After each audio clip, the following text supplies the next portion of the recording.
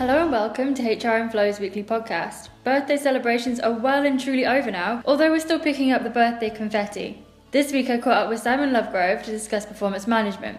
So Simon, how would you define performance management? Well, performance management includes activities which ensure that goals are consistently being met in an effective and efficient way, supporting the strategy. So it is a strategic activity as well as supporting the operational aims and as well as ensuring that employees and staff are contributing positively to the business objectives. So the subject itself can focus on the performance of an organisational unit or a department or a specific staff member. Okay, now do you think performance management is necessary within all organisations? I would say so. There are lots of challenges involved with it. There are some common challenges, such as, for example, new requirements on teaching quality in universities and higher education, wider industry shifts, for example, driven by regulatory changes and demand for talent. And there are also challenges in terms of adopting and appreciating or being responsive to the appropriate parts of the organisation and their particular needs. And then within the culture of an organisation, making sure that the process actually supports the engagement of the staff and colleagues in the context of that organisation with a suitable system.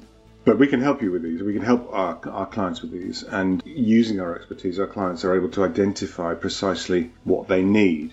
The thing is that every organisation needs the support framework that encourages and motivates for high performance. And they need to do that within context that's appropriate for them. If you don't do that, what you get is an imposition or something that gets in the way or is seen as pointless by both staff and managers. And what we try and do is make sure with our clients that we get what we call situational significance, i.e. something that's relevant, something that actually works within the given context, and a performance framework that fits the organisation's needs and the needs of managers and staff alike.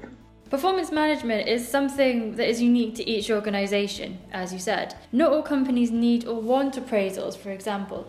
How do we ensure that each organisation receives a service which is personal to them? We make sure that our clients get a service and get a definition which is personal to them by engaging with the business and understanding it and collaborating with our direct clients to construct something that works for them. The framework allows for all sorts of tailoring and all sorts of differences that will work for different companies and different situations. What we need to do is to find out what is going to be relevant and what's going to work best and adapt the process and adapt the systems to suit that. And always bearing in mind that the aim of performance management is to support the effective performance, to support engagement, to support development of employees, and to support the succession and talent process. So it's got to do a lot of different things, and it's got to support a lot of those different activities very, very well. And so there are some things that it must do, but the primary thing that it must do is it must engage the people who are using it so that they understand how to use it and want to use it well.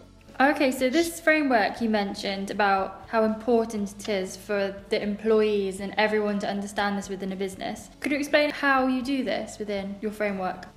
Sure. The London Marathon is coming up. So, this is obviously something that people are interested in from a performance point of view. If you think about how that's constructed, there's a huge number of people who are taking part. The very first level of differentiation is that runners are categorised according to their likely performance. And the start times are organised so that the fast runners get away first and the slower runners get away in other groups at different intervals. And that way the entire marathon can take place in an organised way without slower runners getting in the way of faster ones. And that then helps to optimise the process. So straight away, you compare that to, for example, a talent situation. You've streamed the runners into your hares and tortoises. Everyone hopefully gets to the end of it, but that may then depend on being able to understand the operational performance and make sure that people are supported through that process. So there are lots of different parts to that framework. One of them is grouping people, the other one is the operational performance, and another part of that framework is making sure that people understand what they're measuring and are able to then use that data to adjust their own performance as they go along.